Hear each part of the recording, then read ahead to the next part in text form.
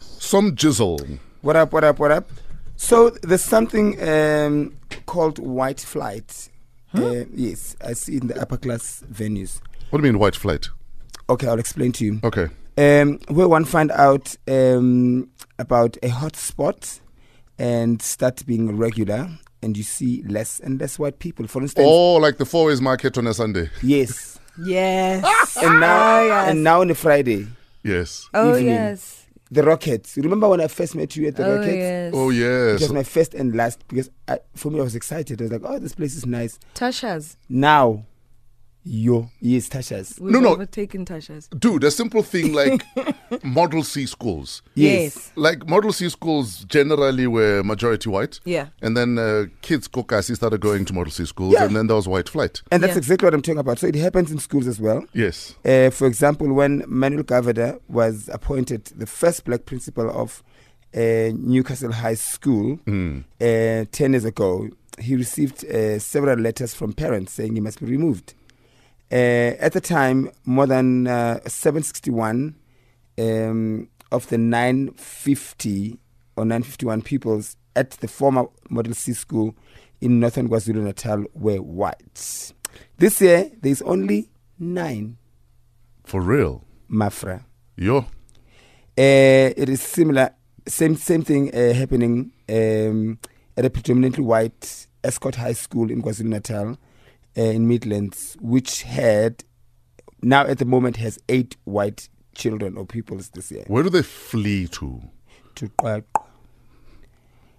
So the Sunday Times found that dozens of former Model C schools either had only a few white pupils or none at all. Where do they go to though? Because Like what's next? they're not disappearing into the fau. No. What's fau in English? Into the heavens. Into the. That's why they flee, because we use words like le fau.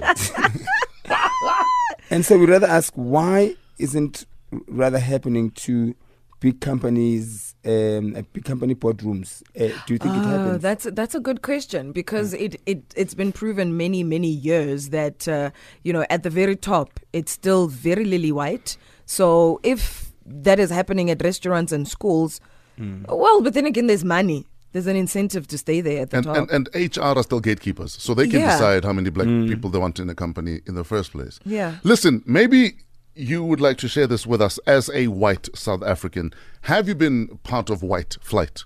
Where did you used to go that you stopped going because we started showing up? And why did you stop going there? Remember that restaurant that I went to, the launch at Cedar Square? Yes. Tigers something. Yes.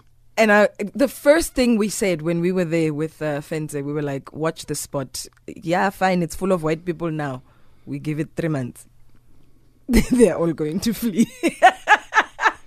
No, but on the rail though, if you are a white South African and you have been responsible for white flight, why do you leave? Where do you go to? Yeah. And what is it about not wanting to mix with black people that leads to you fleeing? Because And let's be honest about it. yeah, I think Do you hate how we say develop? Like, the minute they say develop, I must leave. Like, what is it? we are louder than you are. We dance. But we're in Shouldn't Africa. you be But we're in used to that by Africa. now? Sometimes when we dance, you're not sure if you're about to start a fight. Wow. Oh, it's a toy loading. Yeah, you are not sure.